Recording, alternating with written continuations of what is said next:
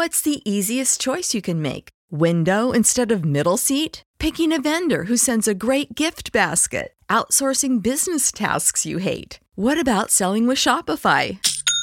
Whether you're selling a little or a lot, Shopify helps you do your thing, however you cha-ching. Shopify is the global commerce platform that helps you sell at every stage of your business. From the launch your online shop stage to the first real-life store stage, all the way to the did we just hit a million orders stage. Shopify's there to help you grow. Whether you're selling scented soap or offering outdoor outfits, Shopify helps you sell. Wherever and whatever you're selling, Shopify's got you covered. Sign up for a $1 per month trial period at shopify.com/try. Go to shopify.com/try now to grow your business, no matter what stage you're in. Shopify.com/try.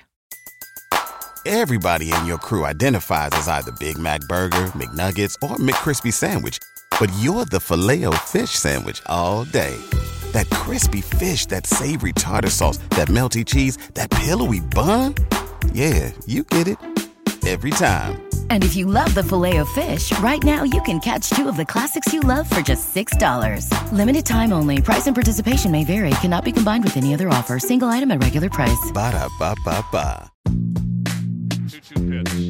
A swing and a long drive. Deep left. Way back. Gone!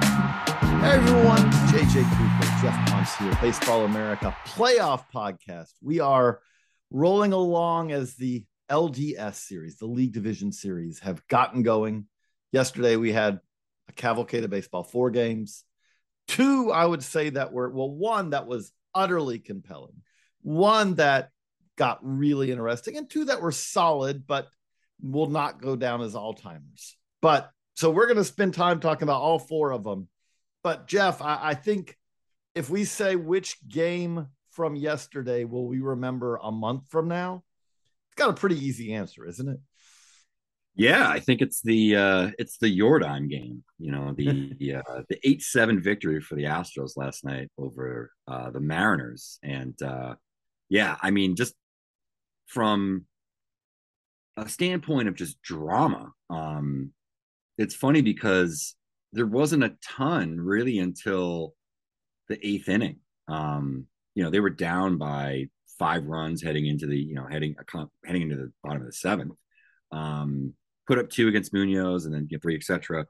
In that final inning, and you know they come back from a 5-run deficit against a good team, and you know the momentum shift within 5 to 6 at bats, honestly, was tremendous. It was almost like, you know, all the momentum was in one cup, and then just with those 5 at bats, it just poured all the momentum into the other cup. I mean, what a shift in momentum and fortune there. We could certainly dig into some of the decisions toward the end of the game. There's no good decision. First thing I'll say is there's no good decision when you have to pitch to Jordan Alvarez, really. Right. Yes, that is absolutely true. We're in complete agreement. Jordan Alvarez is one of the best hitters in baseball. He's been one of the best hitters for several years now. And yes, there is no good. But before we get to that one, to back it up a minute, if you're the Mariners, you're facing Justin Verlander. And we've seen here, I do like having all 4 division series games start on a Tuesday, where in every case, yes, we do have the rustiness that comes with having not played for a while. But the flip side of it is in every one of these cases, essentially, you had the team that got the bye sending an ace on the mound against a team that in most cases, now the Mariners, this is one of their weapons, is that their number 3 or 4 starter is not a whole lot of drop off from their number 1. And I would actually say, if you think of Robbie Ray as their number 2, he might be better than their number 2. And we'll get to that. But you have Logan Gilbert going against Justin Verlander. That should be advantage Astros. And Verlander exits the game having allowed 6 runs in 4 innings. And the Astros are sitting there with at the time, a pretty significant, you know, it was, when he left, it's 6-2. Gilbert gives up another run, so then it becomes 6-3. But Logan Gilbert, Justin Verlander, the starters get out of the game, and you've got a 3-run lead after facing Verlander. You're playing with house money, you feel like. And it is amazing, especially in that park. Park plays a part of this too. A couple of swings and all of a sudden it can flip. And that's what we saw. Like, it didn't even feel like it's 6-3. I don't know about you, but it did not feel like that was like, oh, this is that 3 runs felt very different than when the Guardians were down 3 runs in the Yankees game. When you look at the differences in the offenses. Yeah. I mean, I think when you, as you said, you look at the Astros, you look at the fact that these are incredibly polished professional hitters. And I thought later in the game that played, a major part. Now they're also playoff veterans, they're experienced, to draw a comparison from another sport. It's almost like, when you were playing the Patriots back when they had Brady, and it's like they always seemed to be ghosts for teams that were coming into Foxborough or whatever, or trying, we saw it in the Super Bowl, right? It's like teams like that have that kind of experience, they don't get tight. They're loose, man. They're just waiting for that opportunity to attack.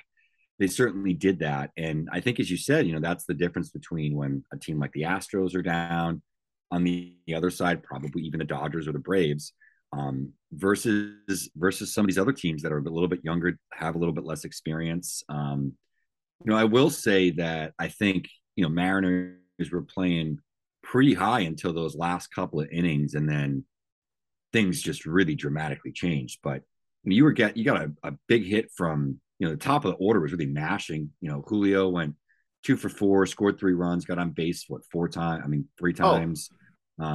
France and Eugenio Suarez, had a big homer. It's it seemed like things were all sort of rolling in the right direction. It's like, hey, our guys are hitting, we're playing good team defense, they're making good plays in the field.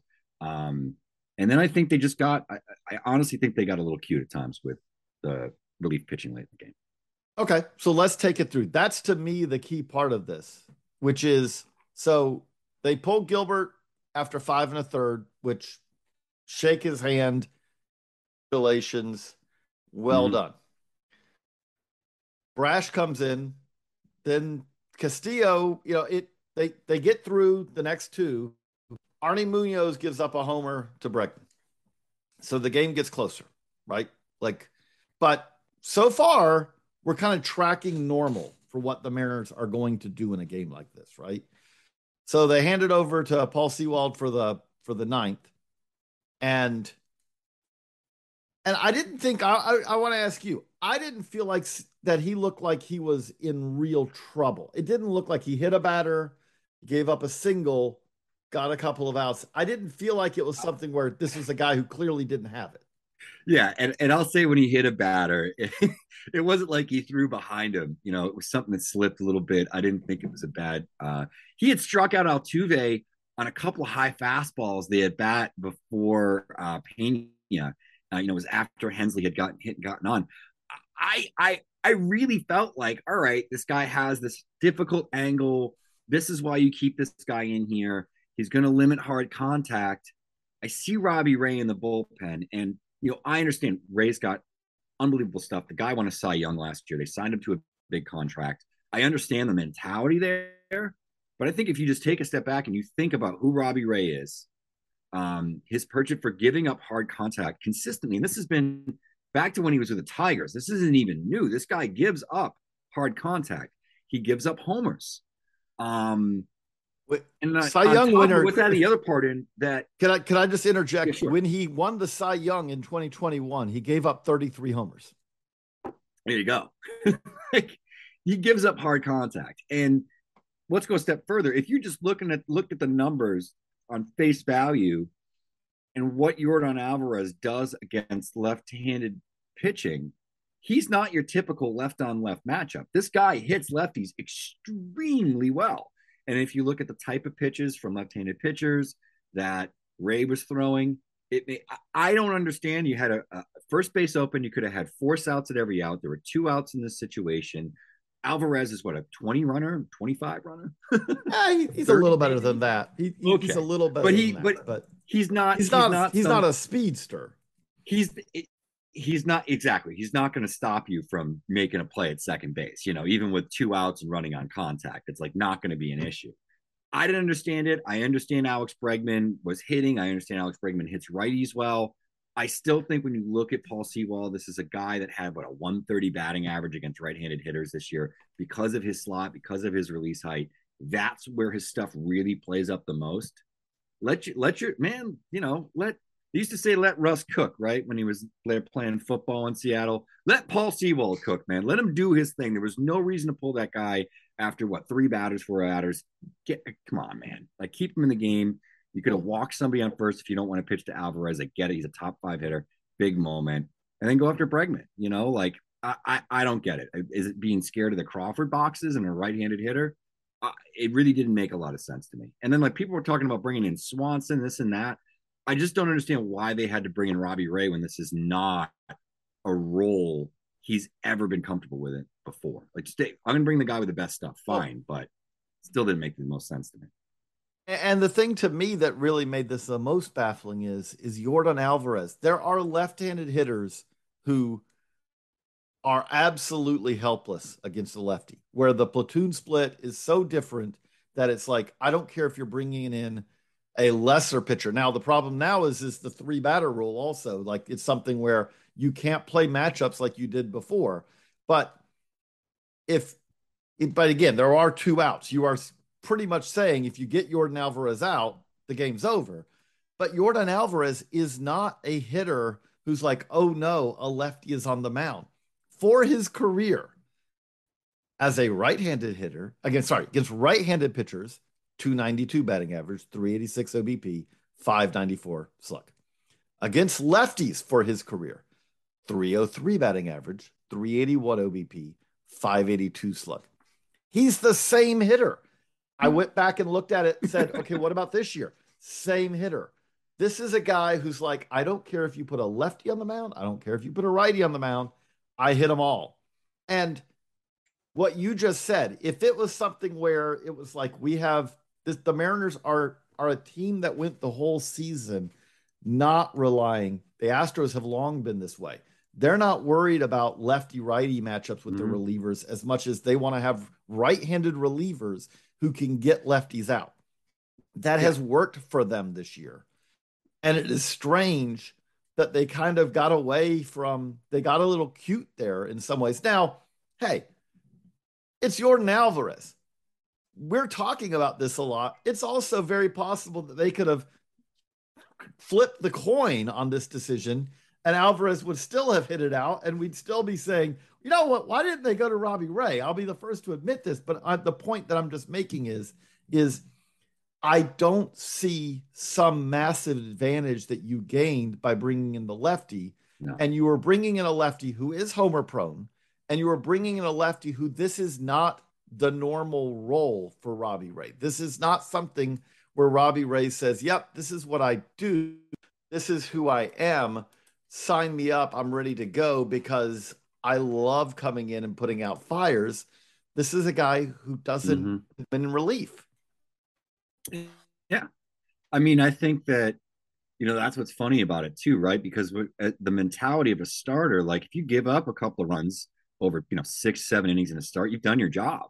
So it's not about necessarily like trying to be perfect and executing and just making sure that nobody can barrel you up over those 20 to 30 pitches you throw, like a Craig Kimbrell or something, like it wasn't like he was going to come in and just be throwing stuff out of the zone that nobody could hit and would have to chase on him. It's not that kind of a situation. So I struggle with a few things, and even started in the 8th inning. Some of the sequencing with Munoz, like I get you throw 102 miles an hour, dude, but throwing your fastball over and over and over again to a guy who's been playing professional baseball like Yuli Gurriel has for 20 years, I don't care how hard you throw, that dude's going to figure it out and he's going to catch up to you. And that's exactly what happened. And it had happened in the previous at bat when he was throwing, forgetting who was hitting in front of Yuli, but he's doing all sliders. And it was the same situation. Was it, and somebody jumped on the sliders. I'm forgetting Pena was hitting ahead of Yuli. Pena was hitting It was Altuve Pena. I'm sorry, Altuve Pena Alvarez. Sorry, it was Tucker ahead of Yuli. Tucker ahead of Yuli. Okay. Yeah. Yep. So it was Tucker that struck out. It was Bregman that they were throwing all the sliders to because he hit the homer earlier in that at bat with Alvarez on. So that's what I meant.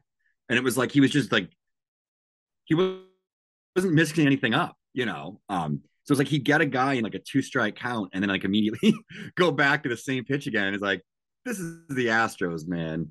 You might be able to do that with the Athletics. You're not going to be able to do that with these Astros, you know, and especially the veteran hitters that we're trying to do it against. So I have some questions just about the bullpen, how they're going to handle it. I thought they tried to play matchups and got too cute. You know, they had too many guys that they didn't go deep enough with. And, you know, I think that often you can lose the first game on the scoreboard, but you can also lose it just in terms of the matchup game. And I really thought that when they pulled the Ray thing, some of the faith they didn't show in their relievers put them into a situation where going into game 2, they have to manage their bullpen differently. And, you know, I think that that's sort of the game within the game here in these series for these managers is how much flexibility are they leaving themselves from game to game? And I just don't feel like the Mariners did a good job of that.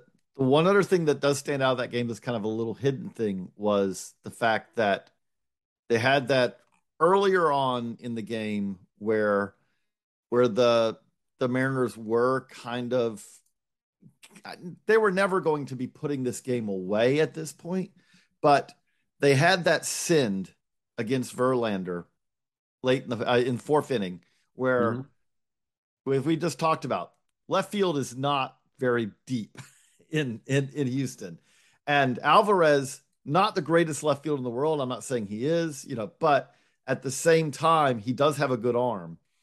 Ty France thrown out by a pretty significant margin. Again, I don't mind. It's not like it was horrible. It's an aggressive send. And you're trying to get that other run. There are 2 outs, all those things. It did require an on-target throw. But it is one where they had a runner thrown out at home in a game where one more run could have been very vital for them. Yeah, at the end of the day, I do think with all of this, though, the tricky part of this is if you're Seattle, you had a chance to steal one against a superior team. I think there's no question here that the Astros are the better team. And they had a chance to steal one. If you steal one in a 5-game series, all of a sudden it flips. Instead, now you have to try to figure out a way to win 3 of 4 against a superior team. That's going to be tough. That was the most compelling game of the day. I will say that the Braves-Phillies game is one that seemed at one point that it was going to be the biggest blowout of the day. And it ended up being maybe the second most compelling game of the day. Obviously, the Phillies, to their credit, jumped all over Max Fried, and much what we talked about with the Mariners Astros game. When you're facing Max Fried in game 1, and you knock him out, giving 6 runs, 4 earned against him, and 3 1/3. That's a massive win. But to the Braves' credit, you took a game that was at one point 7-1, and it required noted defensive specialist Nick Castellanos in right field making a diving catch to kind of assure the victory at the end of the day in a 7-6 win. The thing that stood out about this game, I think I tweeted about it at the time, was Philadelphia still got the win. The key thing for Atlanta is that on a bad day for Atlanta, they forced the Phillies to use the good part of what is probably one of the thinnest pens of all the bullpens in the postseason. They required them to use Alvarado. They required them to use Sir Anthony Dominguez. They required them to use Zach Eflin. They had to use their best guys, which is probably it could come back to be beneficial for Atlanta. Yeah, I think that's the game within the game. That was the W, on the field for Philadelphia, but sort of behind the scenes win for Atlanta was getting them to use 6 relievers, getting them to use a lot of their matchup guys and guys with bigger stuff like Bogdan, Alvarado, etc. Obviously Dominguez. So this is the compelling part of this series because lineup wise, Philly, if everything is clicking, their top, 7 in that order is as good as anybody in these playoffs. From 1 to 7, just really and truly, if all those guys are hitting, this is a good lineup. Mm-hmm. Their starting pitching is excellent. I mean, they have as good as starters from the top down, as anybody. But the issue is the depth of the pitching staff and definitely the bullpen. This is the worst bullpen, I think, in the playoffs. And I don't think I'm necessarily stating anything that's, off the wall. So this is going to be a consistent part of this series is, Philly's starting pitching potentially shutting down the Braves, and then the Braves coming back later in these games against a very bad, frankly, Phillies bullpen that has already been used and taxed a little bit. I mean, they used 6 guys yesterday to get out of that game, and they led by what 5 runs 7-1 at one point. 7-1 6 7-1 yeah point. Yep. So I think that's sort of the W you can take away as a Braves fan. It's like, hey, we got to their bullpen. We still battled when they had their best game. Let's see what happens game 2. The key W here, though, for the Phillies is that you have a game where Ranger Suarez went up against Max Fried. You're coming off of a wild card series, and you still managed to get a W in game 1, which, again, it's a 5-game series. 5-game series, there's not a lot of time to turn things around. If you're the Phillies, this is, even with using the entirety of essentially of their bullpen to get through it, this is the dream scenario, because now the pitching matchup, the starting pitching matchups start to become more favorable. This is one of the series that does come back to play again today. We have the off day in the American League. We have the day game. We have the Phillies Braves having a day game again today. But I do think if the Braves win game 1 of this series, I feel like that the Braves are the pretty significant favorites to win this series. Now it flips it. The Braves are the better team over the course of the season. I don't think it's not just wins and losses. I think you could look, even beyond that and say that they are the better team. But that said, it's a short series. Short series can turn very quickly. And I do look at this now that the Braves are in the Braves are obviously in some manner of trouble. They have to get the win today. If they don't get the win today, it's really hard to imagine them winning the series. And that's a great position for the Phillies to be in. We're going to head to the night games from yesterday in just a minute. But first, we have a quick break. Everybody in your crew identifies as either Big Mac Burger, McNuggets, or McCrispy Sandwich. But you're the Filet-O-Fish Sandwich all day. That crispy fish, that savory tartar sauce, that melty cheese, that pillowy bun. Yeah, you get it. Every time. And if you love the Filet-O-Fish, right now you can catch 2 of the classics you love for just $6. Limited time only. Price and participation may vary. Cannot be combined with any other offer. Single item at regular price. Ba-da-ba-ba-ba. And we're back. The night games, neither of them as gripping as the day games. We did have situations where, tying runs came to the plate. But in both cases, the Yankees jumped out on the Guardians relatively early and then just kind of hung on. And Jeff, the thing I'll ask with that game is we saw a Rays Guardians series where the Guardians got just enough offense to go with their pitching and defense. What I come out of yesterday's game asking the question of is, do they have enough offense to really kind of hang with the Yankees in the series? And I asked that saying, I probably don't think they do. Against Garrett Cole, they definitely didn't. Cole pitched pretty well last night. I don't think they saw an arm necessarily of that quality. I mean, it's, one of the top 3-4 pitchers in the game, maybe close. But I wonder if later in this, if these next few games, when they're not facing Garrett Cole, if they will be able to make more contact. That's what this team does well. I had a sneaking suspicion that they maybe could be a potential upset candidate when we did the preview before this round, and I think a lot of it was just how good they are and situational, or just executing situational baseball. I don't know though. I mean, there's not a lot of guys here who can change the game consistently with a swing, with a single swing of the bat. We saw it with Gonzalez. Certainly, Ramirez is capable of it. Naylor has his moments, but overall, that's not what you expect. We got the Stephen Kwan home run last night, and I was kind of wondering if maybe these guys would, take advantage of right field in Yankee Stadium and get a couple of those lucky home runs. But you can't bank on that. And I think it's a legitimate question. They're not going to allow a lot of runs, but you got to be able to score 4 runs in the playoffs in order to get a win, regardless of how good your defense and pitching is. You have to assume that just the way things shake out, you're probably going to give up 3 runs. I don't know if they can score 4 runs consistently. And sure, okay, we have a situation. We have a situation where I'm sorry. I was going to say I was going to throw a stat for you. So guess Sure. how many runs they have. Guess how many runs they have. Think back. This is a team that is just not scoring runs. I don't know another way to put it. They're getting great pitching, but they have 4 runs so far. So yeah, I mean, it's 4 in a game is it going to is. be really tough. Yeah, exactly. But there could be a point where the floodgates open a little bit, but not against this Yankees bullpen. Even without Efros, and we know Aroldis was left off as too. There's still so many arms.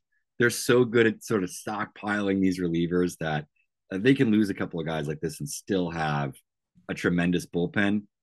So I really think it's whoever gets to 3 runs, 4 runs in this series is probably going to win each game. So and there's less of a possibility, regardless of how good their pitching and defense is, of the Guardians getting there. So Right.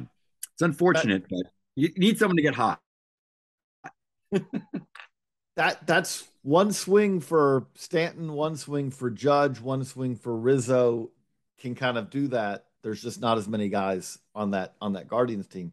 The other thing that just stood out to me from that game is, and I'm not, this is not like trying to be utterly critical about this, but Bob Costas is back doing play-by-play for the first time in a long time, and that's kind of cool. Bob Costas is one of the all-time greats when it comes to baseball broadcasters. I don't think there's really much of a question on that.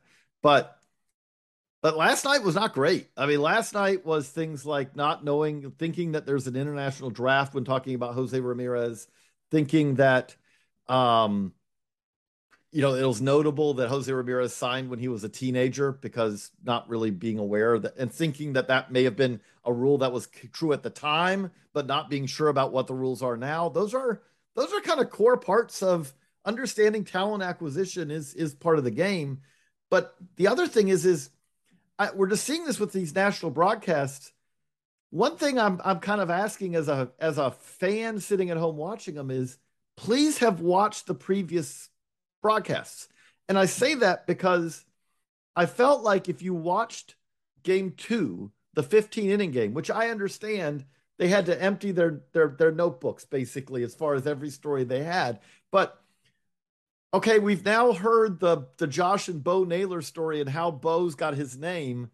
I think in every game so far that the Guardians have played, there are things where it's like, I feel like if you're watching this as a hardcore fan, sometimes you're kind of more locked in than you're getting on the broadcast. And it should be something where it's like, okay, you know what? They covered that story.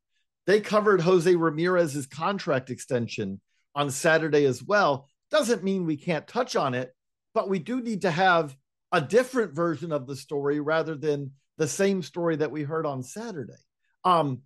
These are things like, this is the best. This is the postseason. These should be the best broadcast of the season. And sometimes I don't think they are, which can be a little bit frustrating. Yeah. I mean, I generally struggle when there's not enthusiasms on the broadcast for the games. I don't think we see that as much in other sports. I don't, not to say that there aren't NFL or NBA commentators and announcers who complain from time to time about current states of certain parts of their game. John Smoltz is like listening to a political commentator the way that he has an agenda the entire game. The entire game, every time I listen to him, it's just an agenda. And it's like, dude, you're a great player. There's so many things you could be more insightful on. I don't need your opinion on everything here. Even if you don't like it, just go away. Like that ruined parts of the game for me. Like it was difficult to listen to. Like I have to mute the game because I'm like, I don't need this. Like for example, with A-Rod, like it always blows my mind that he talks as if he was like Tony Kemp or something. Like he wasn't this power hitter who hit 50 plus home runs and looked to do damage every time that he came to the plate. But beyond that, it was even situational stuff that he was calling out, like at the end of the Cardinals Philly series, and come to the plate, they get a couple guys up, they have an opportunity to tie the game, and there's someone on first. It was Yadi had gotten a hit and they had pinch run for him. I think it was D'Annunzio. It's one of their fastest runners, and he's like, oh, they should it's 2 outs in the bottom of the ninth, you have 1 out and your season's over. And A-Rod wants them to send him to second base. And I'm like, dude, get the ball in play. There's 2 outs. He's running on contact. He's a good runner. There's just as good of a chance that he's going to get home to get from first to third as there is he's going to get to second right now against Realmuto. Give me a break. And the inning before that, I don't know if you recall, he actually said that someone got into a pickle with 2 outs on purpose. On purpose. It was mind-blowing. It was even just like, this is basic stuff that like I expect my little league coach to know, let alone a Hall of Fame caliber hitter that I grew up watching that played baseball for 30 years. It's just that it's some of that disconnect. I feel like enthusiasm plus knowledge is lacking at times in the broadcast, and this isn't good coming off a season where baseball was so good and there were so many big stories. We should be promoting that. We should be promoting this game. We should be promoting about how good these players are, and the pathways that they do come through. It's like, and let's be honest, when they tell the same stories all the time, there's 25 stories on every team. There's a bunch of stories on every single one of those teams. You don't have to go back to the same well all the time. Well, anyway, I do need to get to Dodgers, but I will say with that, like we saw this with Doug Glanville. What I want an analyst to do during a game, and he did this very well in game 2 of that wild card series, take me into the batter pitcher matchup. Take me into what the batter's trying to do. Take me into what the pitcher's trying to do. Take me into the minutia of it, because I'm watching the game because I care. And I thought Doug Glanville was a pitch ahead of where they were for much of that game. And that's what we want to see. I don't think we have to cover the Dodgers Padres too much here, because the Dodgers just kind of jumped out and then kind of hung on. Their pen, which is probably the weakest part of their team, did the job. The thing that just stands out from that game to me that you see with this Dodgers team, this is a Dodger team with very few weaknesses. And when we talk about just relentless lineups and dominating pitching, they've got the combo against a team that's really been built to try to be able to compete with them. But Mike Clevenger versus, was just not up to that task last. Yeah, and it was more of the same. I had talked to Kyle about this offline, and it's just like, yep, this is the same old Dodgers Padres series. And I mean, it was 5-0 at one point, and they had the bases loaded with Mookie up, and he just missed one down the left field line. Like it could have easily been 9-0 at that point. But the Padres did good, get out of the inning and battled back. They had a 3-run, 5th inning against Julio Urias, and they had a couple of opportunities where they brought the tying run to the plate. Right. So I think for them, that's a W. They hung with them a little bit. You gotta hope that some of their bats get hot. They need Soto to just have such a huge series. I think that's the only way that the Padres win is if team plays well, they pitch well, they do all those things well, they need Soto or somebody to step up. Last series, it was Trent Grisham. I feel like they could get Soto to come in here, have a couple of humongous games. It could really propel them forward. And I think it could get them believing. And I think that's the other thing that they're up against here. It's almost like the Red Sox prior to 2004. It's just they keep on going back against the Dodgers. They can never beat them. So it's sort of that little brother syndrome, I think, with the Padres a little bit. But you need something to get them over that hump.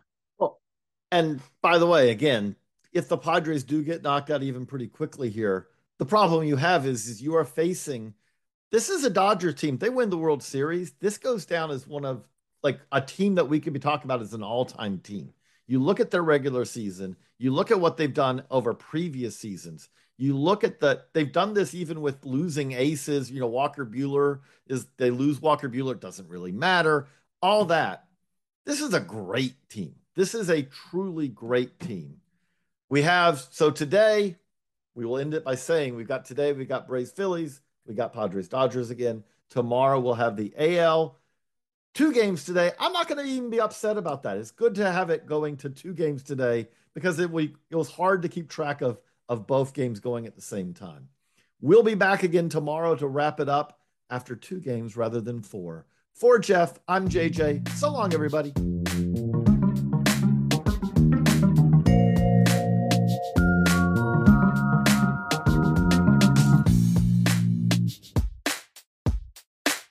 New year, new credit scores. Chime makes it easier to build credit by using your own money to make on-time payments with a secured Chime Credit Builder Visa credit card. Use it everywhere Visa credit cards are accepted. To apply, just open a Chime checking account with a qualifying direct deposit. There's no annual fee or credit check required when applying. Get started at chime.com/build. That's chime.com/build. The Chime Credit Builder Visa credit card is issued by the Bancorp Bank N.A. or Stride Bank N.A. members FDIC. Late payment may negatively impact your credit score. Results may vary. Everybody in your crew identifies as either Big Mac Burger, McNuggets, or McCrispy Sandwich. But you're the Filet-O-Fish Sandwich all day. That crispy fish, that savory tartar sauce, that melty cheese, that pillowy bun. Yeah, you get it. Every time. And if you love the Filet-O-Fish, right now you can catch 2 of the classics you love for just $6. Limited time only. Price and participation may vary. Cannot be combined with any other offer. Single item at regular price. Ba-da-ba-ba-ba.